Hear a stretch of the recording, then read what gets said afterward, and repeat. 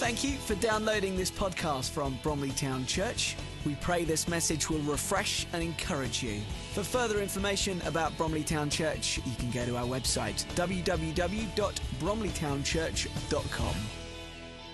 Hallelujah. Father, in the name of Jesus, we call upon you.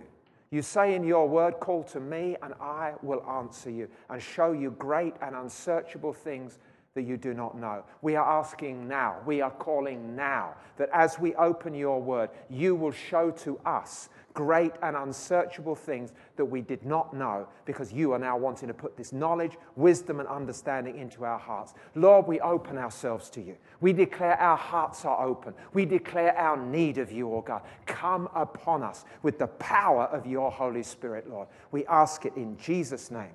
Amen. Amen. If you have a Bible with you, then please turn to 1 Kings 17. If you don't have a Bible with you, that's absolutely fine. You can listen as I read it. That's the word I'm looking for. And if you don't have a Bible at all, see me afterwards and I will get one for you without cost.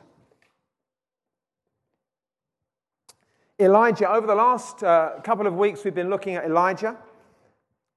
2 weeks ago, we looked at Elijah, his background. Last week, we were looking at Elijah, what was he like? And we're going to press in again this week to look more at Elijah. But we're actually going to come and I'm going to read. How much am I going to read? We're going to read the first 16 verses of this chapter. 1 Kings 17. Now Elijah, the Tishbite from Tishbe in Gilead, said to Ahab, "As the Lord, the God of Israel lives, whom I serve, there will be neither dew nor rain in the next few years except at my word." Then the word of the Lord came to Elijah. "Leave here, turn eastward and hide in the Kerith ravine east of the Jordan. You will drink from the brook, and I have ordered the ravens to feed you there." So he did what the Lord had told him. He went to the Kerith ravine east of the Jordan and stayed there. The ravens brought him bread and meat in the morning, and bread and meat in the evening, and he drank from the brook. Sometime later, the brook dried up because there had been no rain in the land. Then the word of the Lord came to him, "Go at once to Zarephath of Sidon and stay there. I have commanded a widow in that place to supply you with food." So he went to Zarephath. When he came to the town gate, a widow was there gathering sticks. He called to her and asked, "Would you bring me a little water in a jar so that I may have a drink?" As she was going to get it, he called, "And bring me, please, a piece of bread." "As surely as the Lord your God lives," she replied, "I don't have any bread. Only a handful of flour in a jar and a little oil in a jug. I am gathering a few sticks to take home and make a meal for myself and my son, that we may eat it and die." Elijah said to her, "Don't be afraid.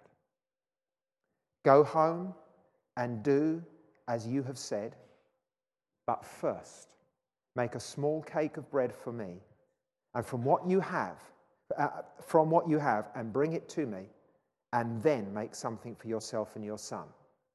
For this is what the Lord, the God of Israel, says. The jar of flour will not be used up, and the jug of oil will not run dry until the day the Lord gives rain on the land." She went away and did as Elijah told her. So there was food every day for Elijah and for the woman, and for her family. For the jar of flour was not used up, the jug of oil did not run dry, in keeping with the word of the Lord spoken by Elijah. Hallelujah. What a tremendous passage of Scripture that is. It's very energizing in its story. But you know, as we have started looking at Elijah, we've just come in, as it were, on the first verse, and we've noticed how that Elijah suddenly appears on the scene. There we are reading through the book of Kings, reading about the kings of Israel, the kings of Judah, and trying to establish about what they've been doing and what's going on. And suddenly, here is Elijah appeared on the scene. This man of God has come. And as we have looked back over the last few weeks, we have seen that Elijah was a man who was deeply stirred with the state of his nation. The kings who had been beforehand, even quite a long way back, Jeroboam the king, had started to institute in the northern part of Israel 2 more places of worship. The people were supposed to be going to Jerusalem. That is where everything was supposed to be happening. That was the appointed place where God was, as it were, and where they were to bring their sacrifices. But he was saying it's time for some modernization. It wasn't just modernization, it suited him for his political aims. He needed to know that he was secure in the northern part of the country. So he had called these people and said, listen, we're now going to make Dan and Bethel 2 other places. Hey, why go all the way down to Jerusalem? You can come here. We're going to make you a couple of golden calf idols to go along with that. So it really looks like it's a place of worship, a place of where you can meet with God and you can do things with God. So he had this modernization, as it were, of society, and this had changed. But as far as God was concerned, it broke his heart. I have my ways for my people. My ways are not your ways, says the Lord. And here is an example of that. Because God was saying, for me and my ways, I need you to come to Jerusalem. I need you to come because this is the place where I am putting my name. This is the place where you meet with me. This is the place where sacrifices are made.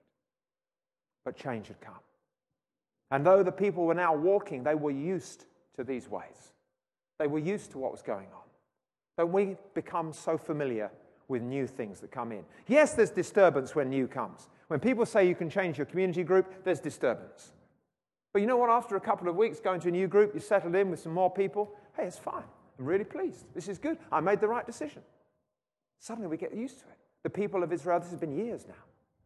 But as far as God is concerned, and if you read the Kings, even certainly as you come up to this point through reading through 1 Kings, you keep on hearing this statement. They did not turn away from the sins of Jeroboam. God was angry about it. It was causing God an offense over the people. But that wasn't only it. Now we've got Ahab who has arrived on the scene. Ahab is married Jezebel, daughter of King Ethbaal, the one who was with Baal, the one who had devoted himself to Baal. And Baal worship was now coming in through this marriage relationship. And so not only have we gone away from the ways of God, now we were introducing lots of modern stuff. We want to have a free, easy life. We're going to be doing our sacrifices in the way that we want, at the place that God wants, because this is what the king said. We're doing it the right way. They were so far off track, they had no idea. No idea. The heart of one man was grieved over his nation. He was grieved over his nation. He was grieved over what he saw. God had been interacting with him. He had the spiritual insight and understanding to see this is not what God wants. Jesus says in the New Testament that he has come to bring life, and life in abundance. That's the heart of God towards his people. The heart of God is not to bring death, not to bring separation, not to bring isolation, not to bring hardship, not to bring distress, but to bring life in all of its fullness. And you know what? That life can sustain you through hardship. That life can sustain you through difficulties. That life can lift you up. That is the heart of God towards his people. The heart of God towards the nation was that they would be my people and I will be their God. And we will know I will dwell among them. Every other nation will know that I am the Lord God Almighty through the interaction that they have with me. This is why we need to be on fire for God. Because when you go to your offices and your places of work and your schools and your universities and the places where you go from here, shops or wherever it may be, standing at the school gate for mums, traveling on the train for dads, or whatever that might be. We need to be carrying the anointing of God into those places, that the people who do not know God may see that there is a God who is alive in his people. Just like he had planned for the nation of Israel. But that hadn't happened. Things had gone away. Things had gone wrong. So we saw the background, but we also saw the fact of who Elijah was. Praise God, Elijah was just a regular guy. He was just a normal guy. He was a man just like us. But he was a man who prayed earnestly. And we saw last week that he was a man, the spiritual state of his nation had moved him into a place of burden for his nation. And we challenged ourselves, and I want to challenge us again. Am I really being motivated with a compassion for my nation that is driving me to my knees? You see, when we have crisis in our homes, so often we start to do things. Right, something has got to give. It may be a family member who's sick. It might be somebody else who has got financial problems within the family. You're thinking like, what can we do to help? How can we sort the situation out? It might be that suddenly one of your pipes in the loft has started leaking or dripping. I've got to get that fixed. I need to sort this out. There is action that needs to be taken. There is a similar action that needs to be taken in our lives. If we are calling ourselves the people of God and there is a spiritual understanding in us, then there needs to be an awakening in our hearts that is driving us to our knees, where we are saying, God, you've got to break into our land. There needs to be an arising desperation in our hearts, just as there was with Elijah. He was an ordinary man, but he was a praying man. He was an interceding man. He was a man who knew his God. And we see that. We see that because he was coming to God. We see that from the point of view that you don't actually develop a burden for your land without walking with your God. Because this isn't a burden that we naturally carry. This is a burden that he naturally carries. For God so loved the world. That scripture shows us the burden of God. He loves the people. Not just us. The people that are wandering around in Marks and Spencer's, or the people who are buying in Maplin's, probably more men in Maplin's than women. Probably more women in Marks and Spencer's than men. I don't know. The people out there. God is just not interested. Can you hear him? He's not just interested. He is deeply moved. His heart is burdened for them. Elijah was a man who knew his God. And what had happened there was the contagion, as it were. What was on God's heart was starting to rest on his heart. How much do we need to pray for that? Oh God, give me your heart. Father, I can no longer stand sort of interested. I need to be broken for the things that break your heart. That's where we come to Elijah. That's what we have read about for him. And we're going to press in a little bit further this week. I want to look at this. Elijah. How he lived. How he lived. We've seen his background. We've seen a little bit about who he was. Now we want to look through this passage today at how he lived. You know, I think it's worth us asking a question at this point. For him to get to this place of faith in trust in God, did it cost him anything? And I don't mean, did he have to pay up £1,000 to enter the school of the prophets and go to certain courses and get some sort of Israelite degree or something like that that enabled him to take his position. I don't mean, did it cost him financially? Because it didn't cost him financially. Did it cost him something? I believe it did cost him. It cost him his life. You see, Jesus says to us, anybody who comes to me, firstly, he doesn't reject them. But when we come to him, he is purchasing us. We belong to him. That's what it means.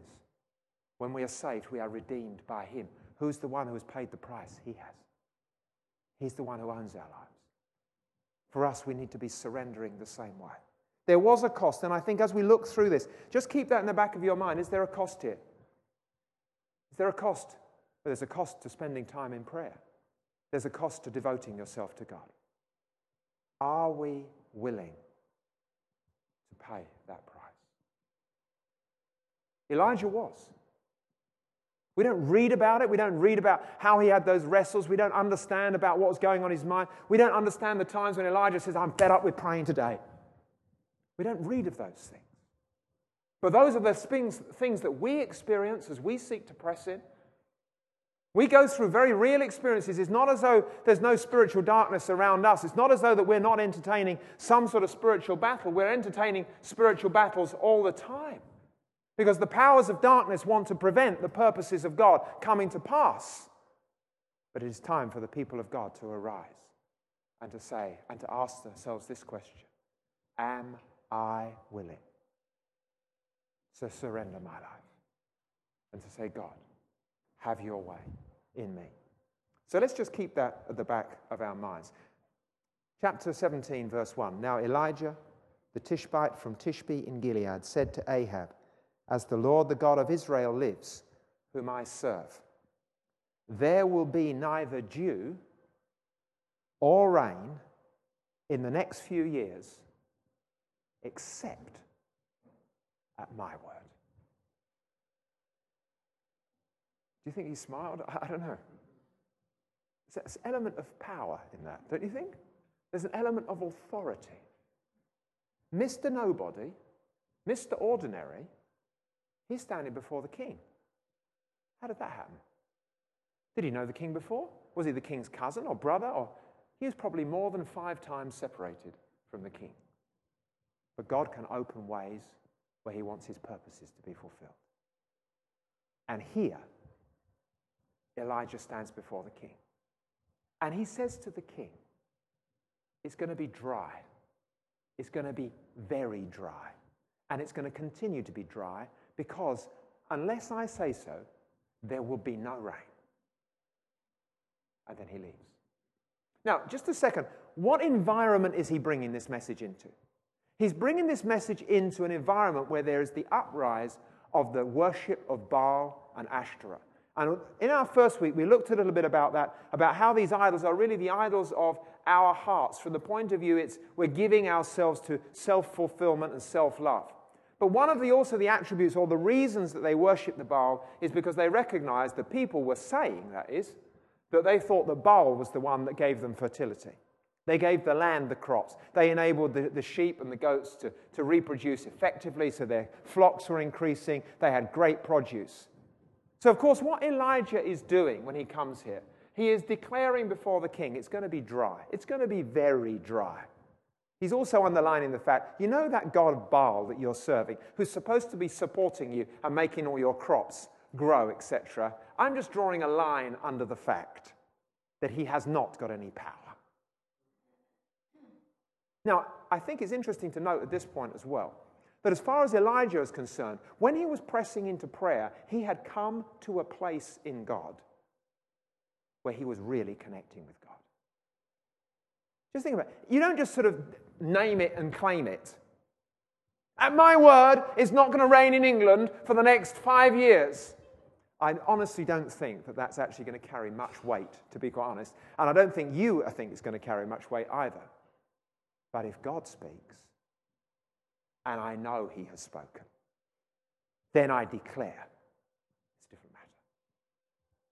In that place of prayer, Elijah had warred and wrestled, and he had come to a point with God to know that he had authority in the heavenly realms, and that God had given him the ability that at his word, the control of the weather systems over the nation would be down to him. That exchange, that knowledge, that wisdom had taken place.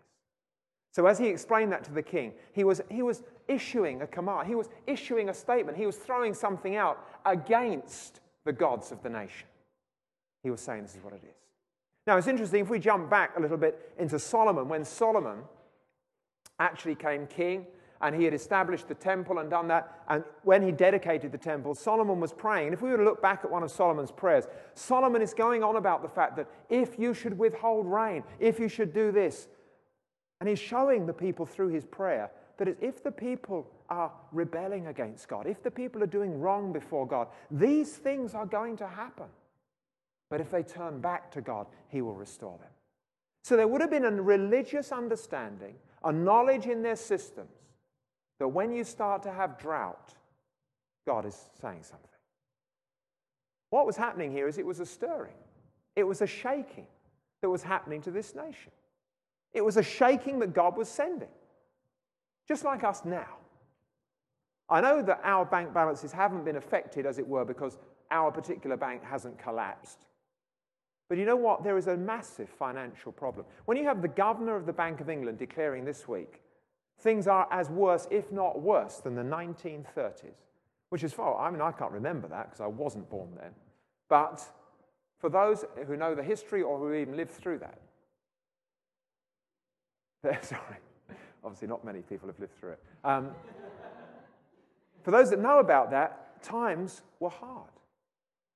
Times were very hard. We've got youngsters who are going to be leaving school soon, or those who are going to be leaving university. How are they going to find jobs? What's the job market going to look like? There's a shaking going on. We know there's a shaking going on. Why would there be a shaking going on in the financial world that's really going to affect the Western world? Well, where do we put our faith? Do we put our faith in Baal because he's going to actually give us all the things we need, just like the people of Israel? Or are we putting our faith in money? A good number of years ago, I was earning a lot more money than I am now, because I had a job in the city and I was able to do some trading, and I was able to not only earn a salary that was good, but able to get a bonus that was good, because I had a share in what I made in the financial markets. I was well provided for. God was very good. I had known what it is to have money. I now know what it is not to have nearly so much money. But that's, praise God, God has blessed us all the way through and has helped us as far as that's concerned. But you know what? I know that money is a security. I know during those times, even when you've got a bit of money in the bank, hey, it's okay. The bills are coming in, you see that money shrinking, but there's still some there. But when the savings account goes empty, when we come down to just income and expenditure, things start to get a little bit tighter. And at the moment, every household is under pressure. We all know there's been rising prices. We all know that the price of our food has gone up. We know that the price of our bills has gone up. We all know that our accounts are under pressure. They are under pressure. We're feeling it. There is a shaking going on, because the Lord, the God of Israel, is saying, who are you trusting in? Where is your trust? Can I just say, you know what? If you have enough money at the moment, that's a hardship as much as having no money, because there's a responsibility that goes with owning money. All of it, whether we have much or little, our trust needs to be in the Lord. And just as Israel was coming under shakings, just as Elijah was preparing the king, there's a shaking coming. It's going to be dry. And you know what it means when there's no rain? Your crops fail. They can just about sometimes spring up out of the earth, and then there's no rain. And so it's just the sun is beating down, dries up, fails. There's no crops. When there's no crops, there's no food. There's no food for the families. There's no food for the animals. The animals start to become starved that they can no longer reproduce properly. The animals are not only not being able to reproduce, the animals themselves are dying. When there's no rain, there's no accumulation of water. The places where you were going to get your water may be drying up. There was a problem that was hitting the nation. And that's the circumstance that we see Elijah come into. Now, I give that background again because we have to remember that this story is running through this story. This is the backdrop. You know, like when you go to the cinema and they start off and the first few scenes are about the core part of the story and suddenly you move somewhere else. It's going to be a little bit like that today, because we're now going to move away from this scene. We're now going to go away and look at Elijah and what he was doing. But all the time, the backdrop is that there is a shaking going on in the nation. The king knows about it. He knows that at the word of Elijah, that's the only word that's going to bring rain. Otherwise, it's going to be dry, very dry. I guess for the first few weeks, the king thought, what's the matter with this nutter? What's he on about? Can he be sure? Do you know what? It hasn't rained for 2 months. Whew, He was lucky with that, wasn't he?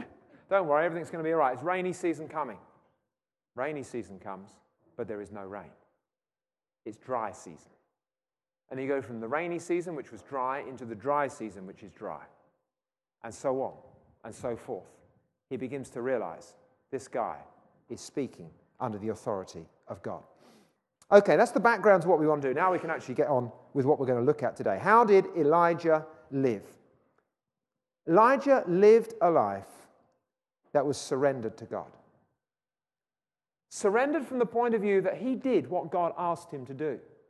He was to that point where if God says it, I will do it. No questions. That's the point he had got to in his life.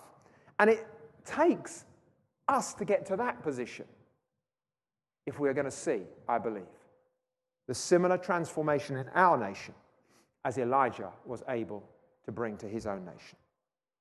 How did Elijah live? First of all, and I'm going to look at this under 2 points, the position of faith. The position of faith. How did Elijah live? The position of faith. Firstly, Elijah believed that God was his shepherd. Elijah believed that God was his shepherd. As we read in verse 3, then the word, or verse 2, then the word of the Lord came to Elijah, leave here, turn eastward, and hide in the Kerith ravine, east of the Jordan. Now, unfortunately, I did have a picture, which I forgot to bring with me today, but the picture is of something that looks like one of these ravines. Okay, it is barren rocks. That's it. Just barren rocks. Rocks, mountain, rocks on the ground, broken up rocks near the stream, because there's a river running through it. It's rocks, dry. Just imagine a moment of what Elijah was in Samaria, talking to the king. Samaria, do you prefer it in Bromley and being around suburbs and that type of thing? Or do you want to be out in a hot, dry place where there's just rocks and a little stream? I think I was saying the city, actually. Because that's where people are, that's where food is, that's where action's taking place. There's a nice feeling about this place. I like it here. This is where my life is. This is where my home is. You see, Elijah trusted that God and believed in God to be his shepherd. The role of the shepherd is to take care of the sheep. The shepherd will guide them to places where there is good grass. The shepherd looks after the sheep. The shepherd knows what the sheep need. The shepherd will take the sheep from this place and he'll move them on to this place. Here's some good grass for my sheep. That's good. Okay, they seem to have eaten that. Right, okay, sheep, we're going on. And he leads his flock to the next place. He makes sure they get there. If any of the sheep are sick, he's looking after them. He's watching out for them. He's protecting them. The role of the shepherd is to look after the sheep. Elijah trusted that God was going to be his shepherd. Psalm 23 verse 1, which is a psalm that is familiar to many people. The Lord is my shepherd, I shall not be in want, is what David there writes in the Psalms. Now it's interesting, and I heard this from somebody else this week, but it's just so excellent. The full weight of the Hebrew word that is translated, the Lord is my shepherd, actually means this: the Lord shepherds me. Do you hear that? There's a great difference in that. The Lord is my shepherd. That's like a little title. Good. I'm very pleased about that. The Lord shepherds me. Do you see how much more personal that is? That is the meaning of what he's putting across. The Lord shepherds me. What does a shepherd do? A shepherd looks out for the sheep. A shepherd guides them to the right places. A shepherd makes sure they're okay. Scripture informs us. The Lord shepherds me. So when we read that, we should be reading it like this: the Lord shepherds me. It is an active thing that is happening now. The Lord is my shepherd has a sense about it which that could be quite useful. The Lord shepherds me is an ongoing, active thing that is happening. The Lord desires to shepherd us. Would you class yourself as a good sheep? Or would you class yourself as a wayward sheep? The Lord desires to shepherd us. He desires to help us. He is actively involved in my life. Elijah had the faith for this. When God says to him, Elijah, I want you to go now to this place, he goes. He doesn't question. He goes. But it's barren. There's no shops there. I don't like it. It's a change from where I'm at. I don't like feeling different. I don't want to be moved out. I don't want to be moved on. I don't want to go to somewhere else. I need you to go to this place. The Lord shepherds me. The Lord is my navigation system.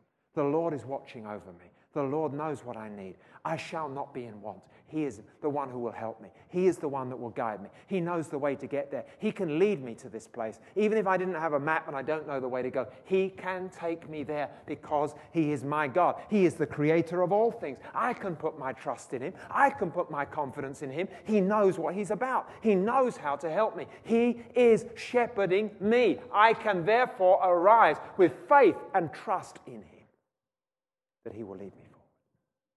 Elijah knew that God was his shepherd. Jesus says to us, I am the good shepherd. I know my sheep know me. The one who enters through the gate is the shepherd of the sheep, and the sheep recognize his voice and come to him. He calls his own sheep by name. Now, I know when I read that, a lot of you think, yeah, that's great that Jesus is our shepherd, but it says there that He knows us, He calls us by name, we know His voice. I don't know whether I know His voice. And suddenly, there's all sorts of panic comes into your mind. Think like, am I included in this? Listen, just remember this morning. God is not just your shepherd.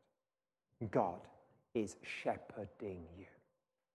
He is shepherding you. He is guiding you.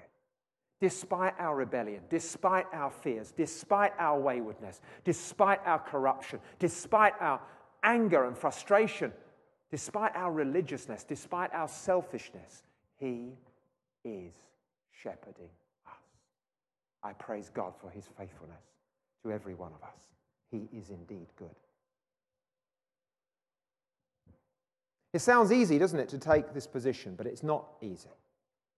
Elijah had to have confidence in God. The position of faith that he held was that Elijah believed that God was his shepherd. The position of faith that he held was that Elijah believed that God was his provider. God was his provider. Not only his shepherd, but his provider. Leave here, turn eastward, and hide in the Kerith ravine east of the Jordan. You will drink from the brook, and I have ordered the ravens to feed you there.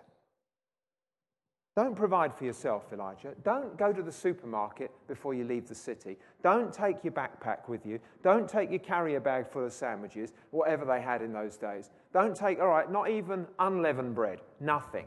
You take nothing with you because I am going to provide for you.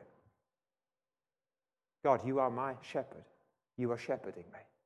I trust in you. I trust in you? How would you feel about this? You're going to have the birds feed me? Hello? I don't know too many people, apart from those in Disney films, like the Cinderella or whatever it is, where the little birds come through the window and they feed her and they tidy the house and lovely things like that. When else do you know that the birds are feeding people? If that's in a fairy tale, okay, which we have been told they're not real, even though we might like to believe they're real, or little girls would love to believe it's all real. God is saying to him, by the way, the ravens are going to come and give you breakfast. You see, it challenges our thinking. And that's the first thing we need to realize. Our minds get in the way of faith in God. What He declares, He shall accomplish. What He speaks, He is able to fulfill. Now, not that we want to be offended by this, but we need to be encouraged by it. It is possible for an ordinary man or an ordinary woman, because that is the description that we have of Elijah, to rise to a place of faith where they can believe the things that God says and carry them out. Even if He is saying, do not pass Sainsbury's or Tesco's, Asda or anywhere else. Take with you no food. I want you to go to the northern parts of Scotland, to a tiny little place by a stream. I want you to stay there. I will feed you. I will feed you because the birds will provide for you. But we can arise to a position of faith where we say, God, you are my shepherd. you're shepherding me. If you're giving me this instruction, you are able to do what you have promised. I will trust in you. And that's what Elijah did. Now, you know the whole thing about Jehovah Jireh, which is a name that comes in Scripture, which is translated, Jehovah is my provider. And this is the name that was given to God by Abraham when he was actually taking his son Isaac up the mountain to go and sacrifice his son. And just as he was about to raise up the dagger to sacrifice his son and to kill him, to show that he was obeying the word of the Lord, then there was the ram caught in the thicket. God himself will provide. And the ram was provided for the sacrifice, and Isaac was released because God had tested him enough. That is where this phrase, God is my provider, Jehovah Jireh. But you know, I looked into this as well. And Adam Clarke in his commentary on the Old Testament says this, Jehovah Jireh, literally interpreted, means the Lord will see, that is. It seems a bit strange to us, but literally translated, it means the Lord will see, that is. So it has behind it this whole understanding that God will take care of everything that needs to be done and is necessary for the comfort and support of those who trust in Him. And therefore, to make it more understandable to our language, we declare God is our provider. He is the one who watches. But it is this idea that God sees the need. God sees your need. He sees your need. And He can help you in the midst of that need. That is what this is referring to. We need to know God in this way. We need to grow up into this. In Matthew 6:25, Jesus says, "Therefore I tell you, do not worry about your life, what you will eat or drink, or about your body, what you will wear. Is not life more important than food, and the body more important than clothes?" Well, to be honest, we would say, I don't think I necessarily agree with that, because of the way we conduct ourselves. But the truth is, if our lives are being stripped down and down and down, and our finances are going and going, you know what? We're going to be brought to a point, whether we like it or not, where we're going to have to say, God, unless you come, I don't know what to do. I suggest we learn to grow our faith in Him as quickly as we can, because that would help us. We need to know that this statement that God is shepherding us, this statement that God is seeing and making it happen, causing it to come to pass, needs to enter our hearts. This morning I was thinking about the disciples. So often in the New Testament you read about the disciples, and Jesus, even in Matthew's Gospel, 7 times Jesus says to them, "Oh, ye of little faith." And I thought, sometimes that's how I feel when it comes to these statements, because this is Almighty God wanting to impart Himself into us, to lift us up, to help us so that we can be His people. It's not that He's not doing anything. He's actively trying to pour out Himself into our lives. And yet we're struggling. And it's like Jesus was saying to the disciples, oh, for goodness sake, guys. I'm healing the sick. I'm raising the dead. I'm doing miracles here, there, and everywhere. And all you are doing, It's the situation where He feeds the 5,000. And the next day in the boat, there's some statement made about bread. And they were saying, bread, have we got enough bread? Can we supply? It's like, for goodness sake, yesterday I'm feeding 5,000 out of some kid's lunchbox. It's a McDonald's Happy Meal that's feeding 5,000 people. Let's get it in perspective. But they hadn't got it in perspective. You are so small in your faith. But I took courage from this. You never read about that statement after the cross, and they've gone through into the time when Pentecost comes. You never read it in the Acts of the Apostles. God is able. And what's more, men and women are able to lay hold of this God. This is not something that's out of our reach. God wants us to know Him. He wants us to draw near to Him. And one of the amazing things that I see in this passage that we're reading this morning is this. We've just got to this point where we're seeing about Elijah. This guy who is supposed to be like us, right?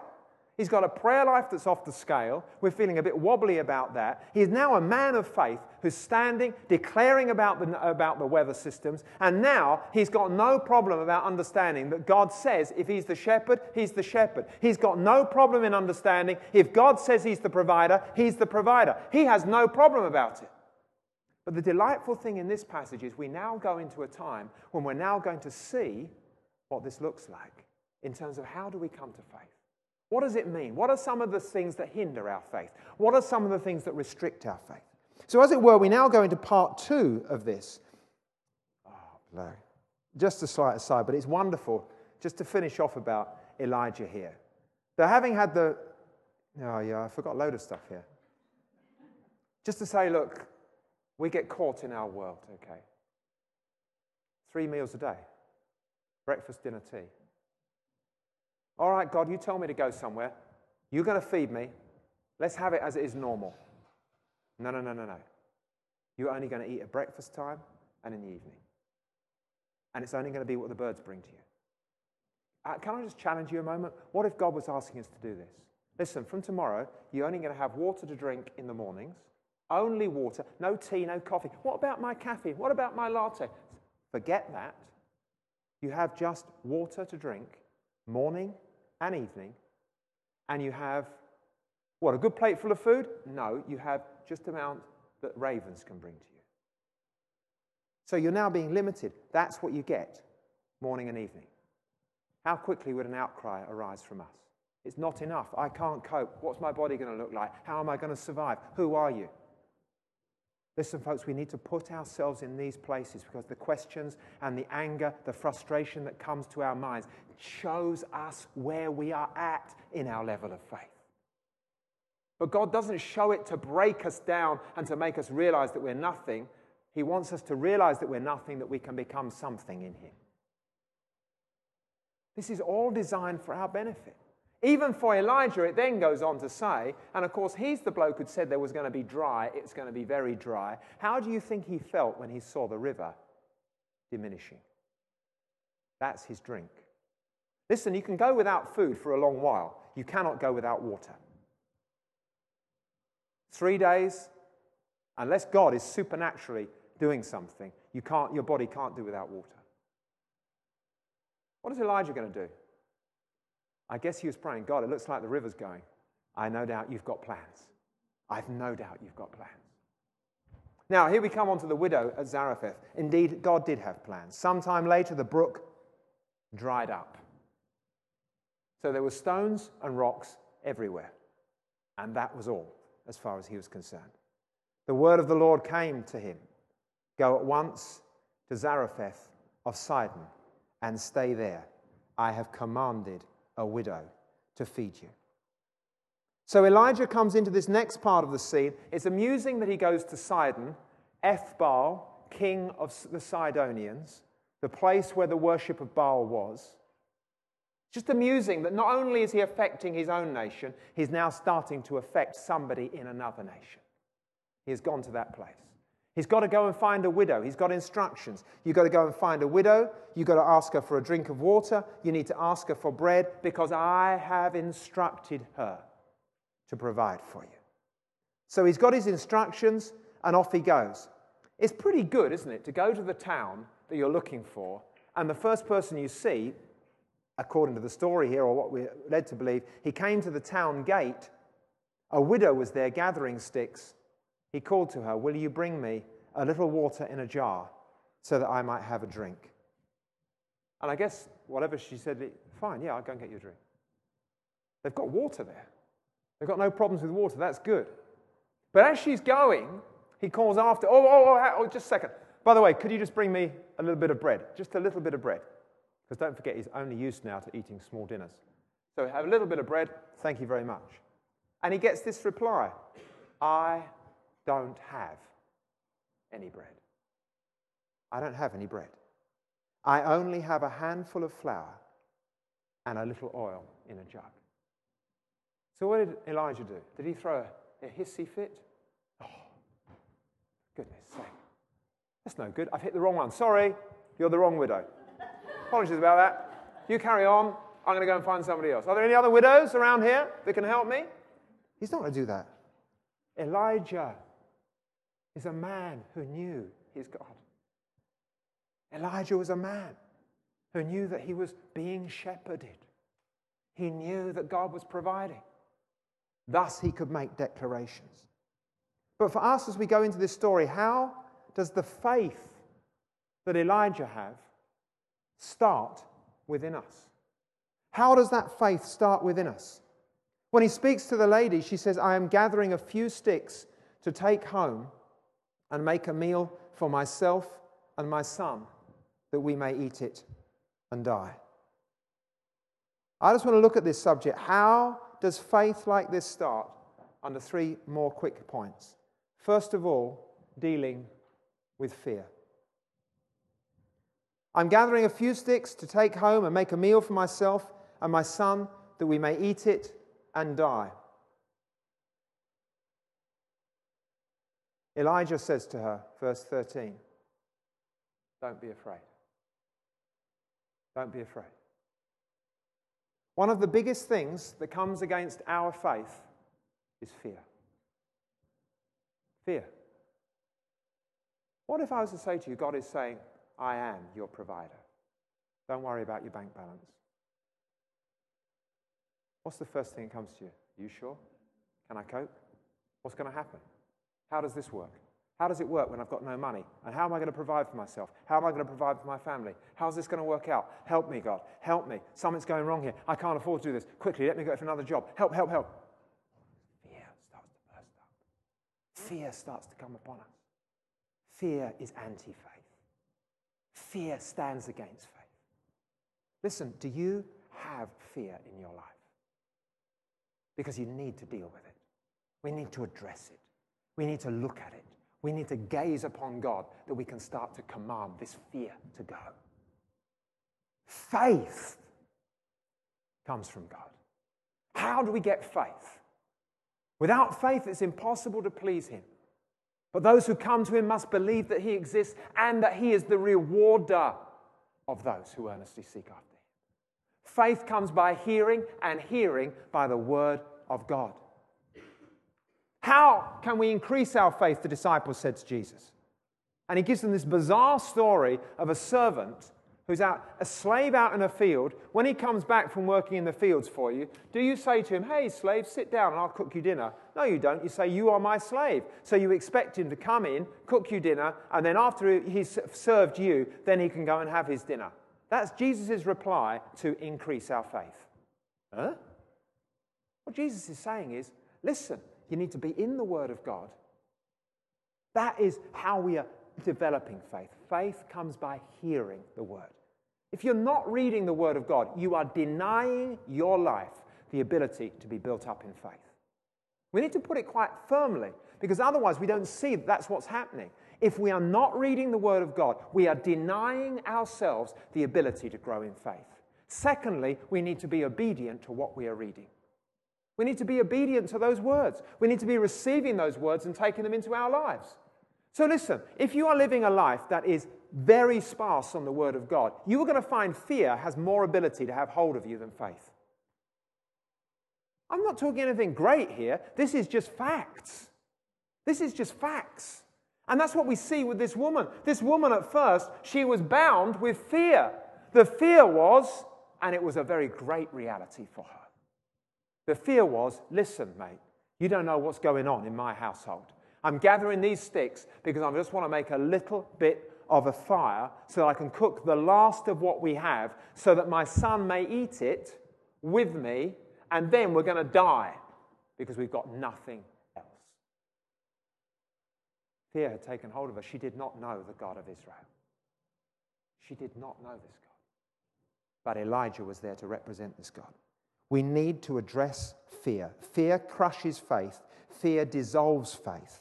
We need to hold on to faith, which means we need to look away with fear.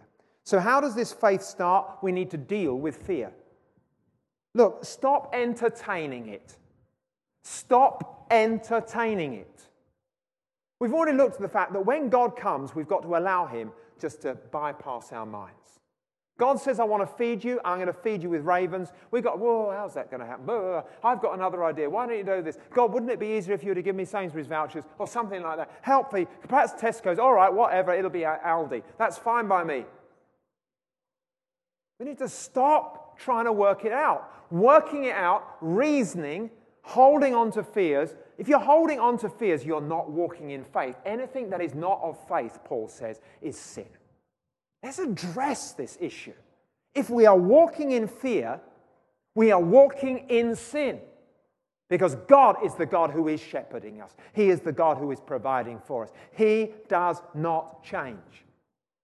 It's not like, last week, do you remember last week I told you that God was our shepherd? Well, of course, that's finished this week.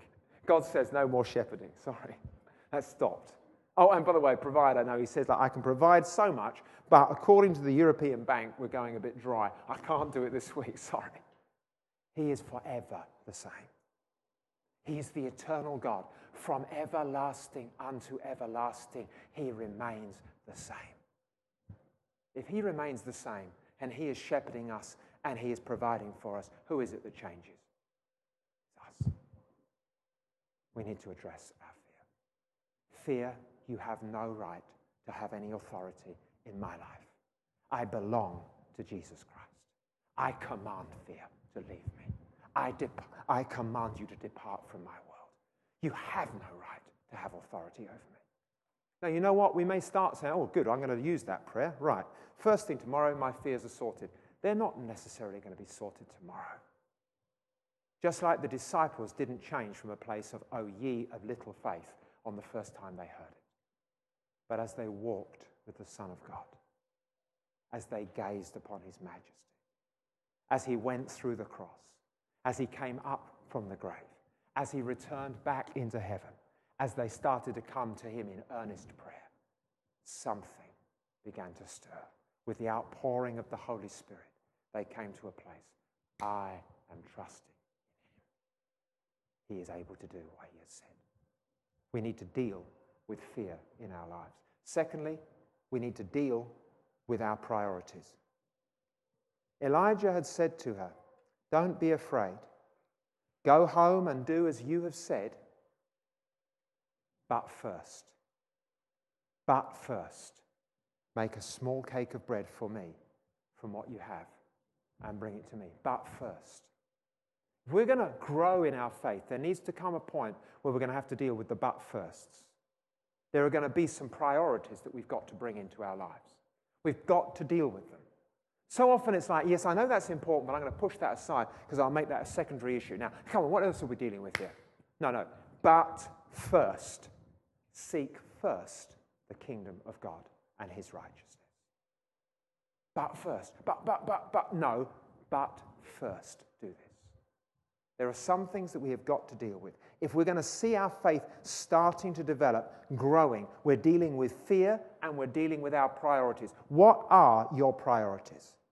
What are the things that are really gripping your life? What are the things that are ruling your life? What are the things that, look, I can't change that. That can't give. There's no way that I can come to a prayer meeting at that time. There's no way.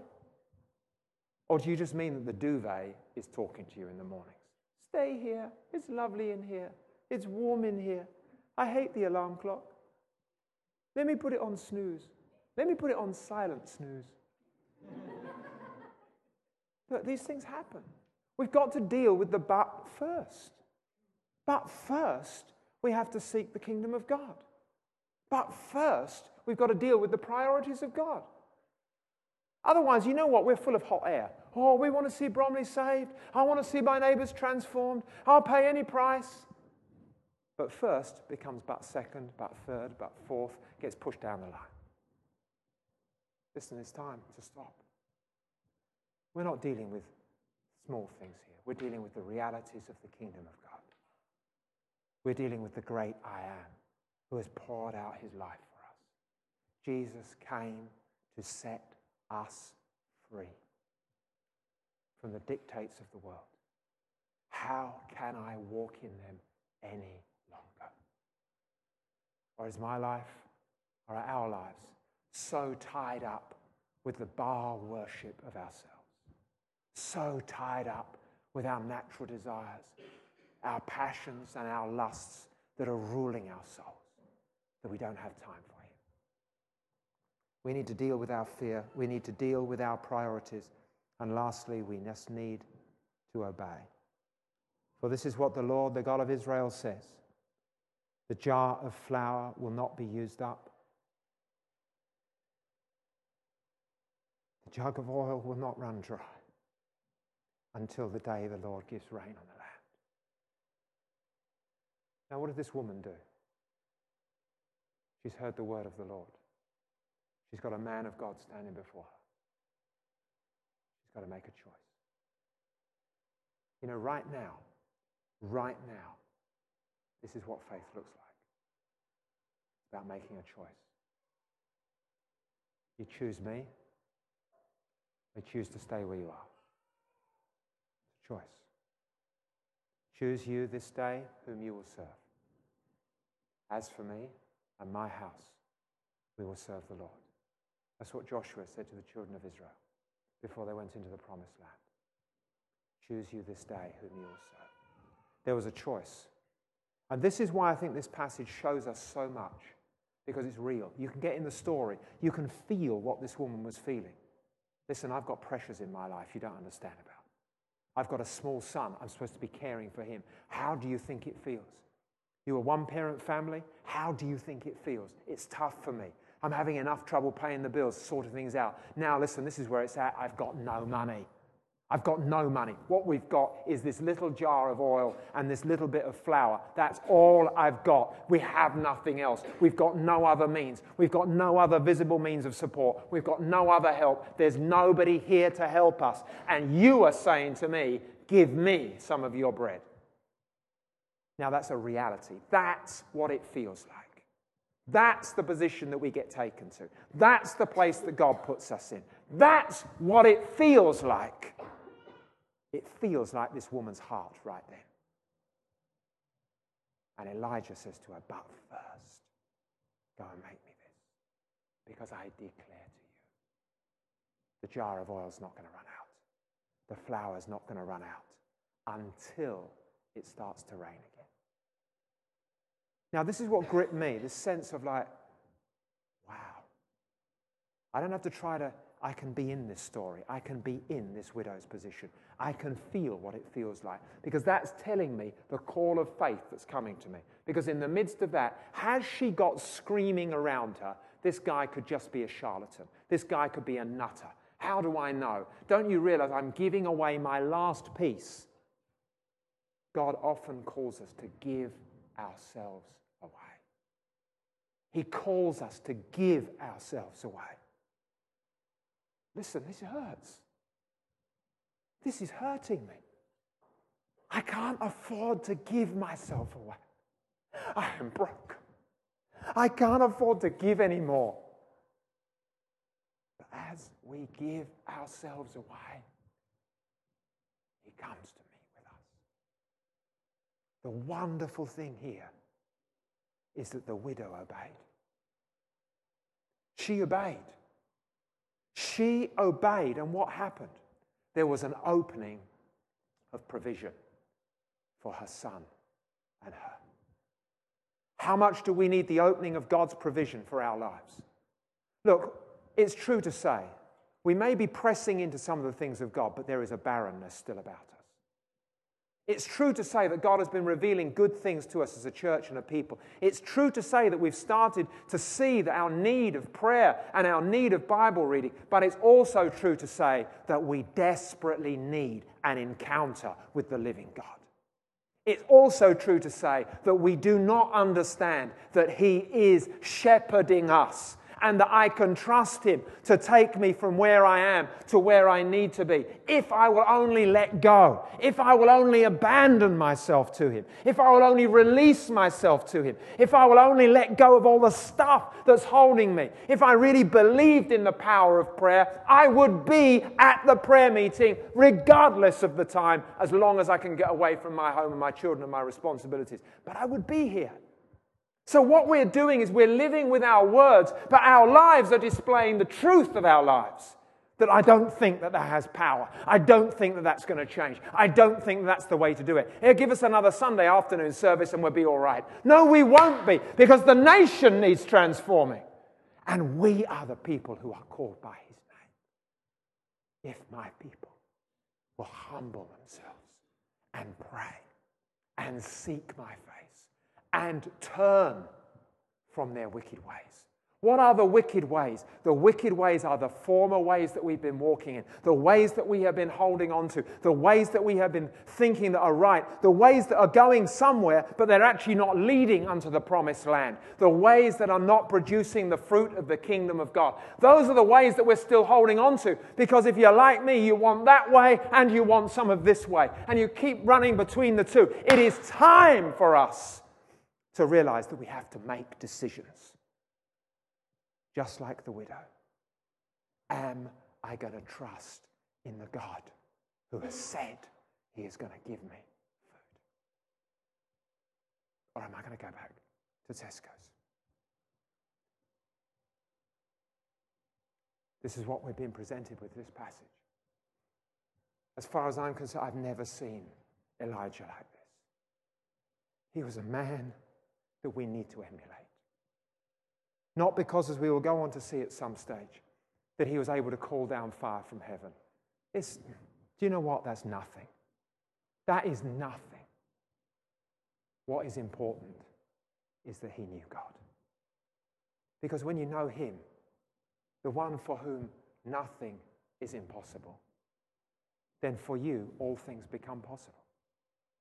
Because you know him. What's your need this morning? What battles are you facing? What things are you finding difficult?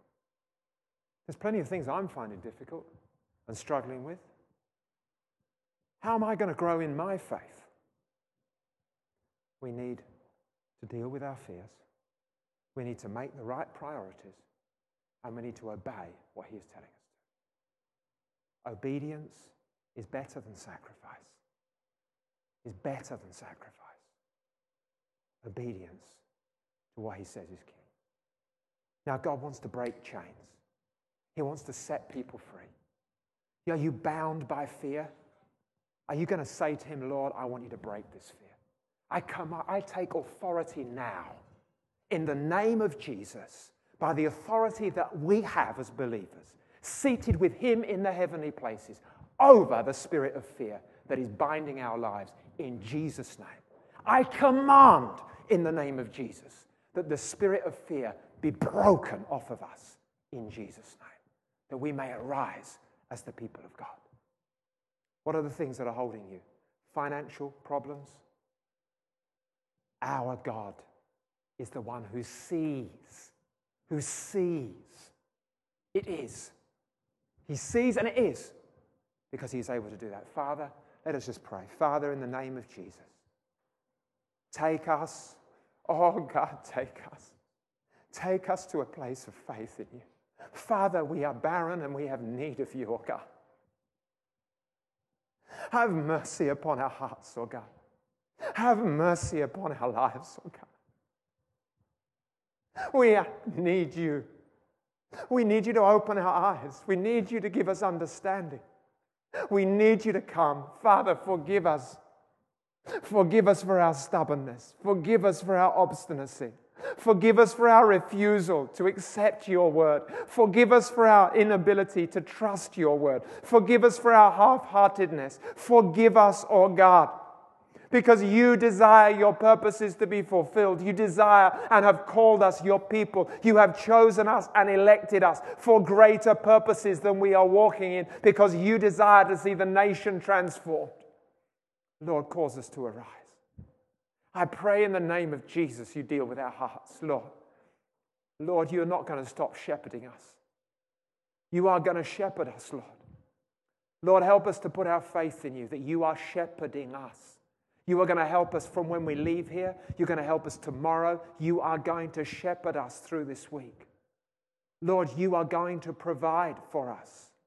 You are the God who knows. You are the God who sees. You are Jehovah, our provider. Lord, we want to live in you. We want to have faith in your name. Father, those who know your name will put their trust in you, is what your word declares. Father, we want to know your name in our hearts. Holy Spirit, Spirit of wisdom and revelation, come into this house today.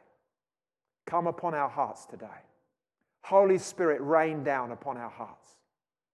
I pray, Holy Spirit, that you would bring a brokenness to us, a new level of brokenness to our hearts, that we would be willing to submit and to surrender.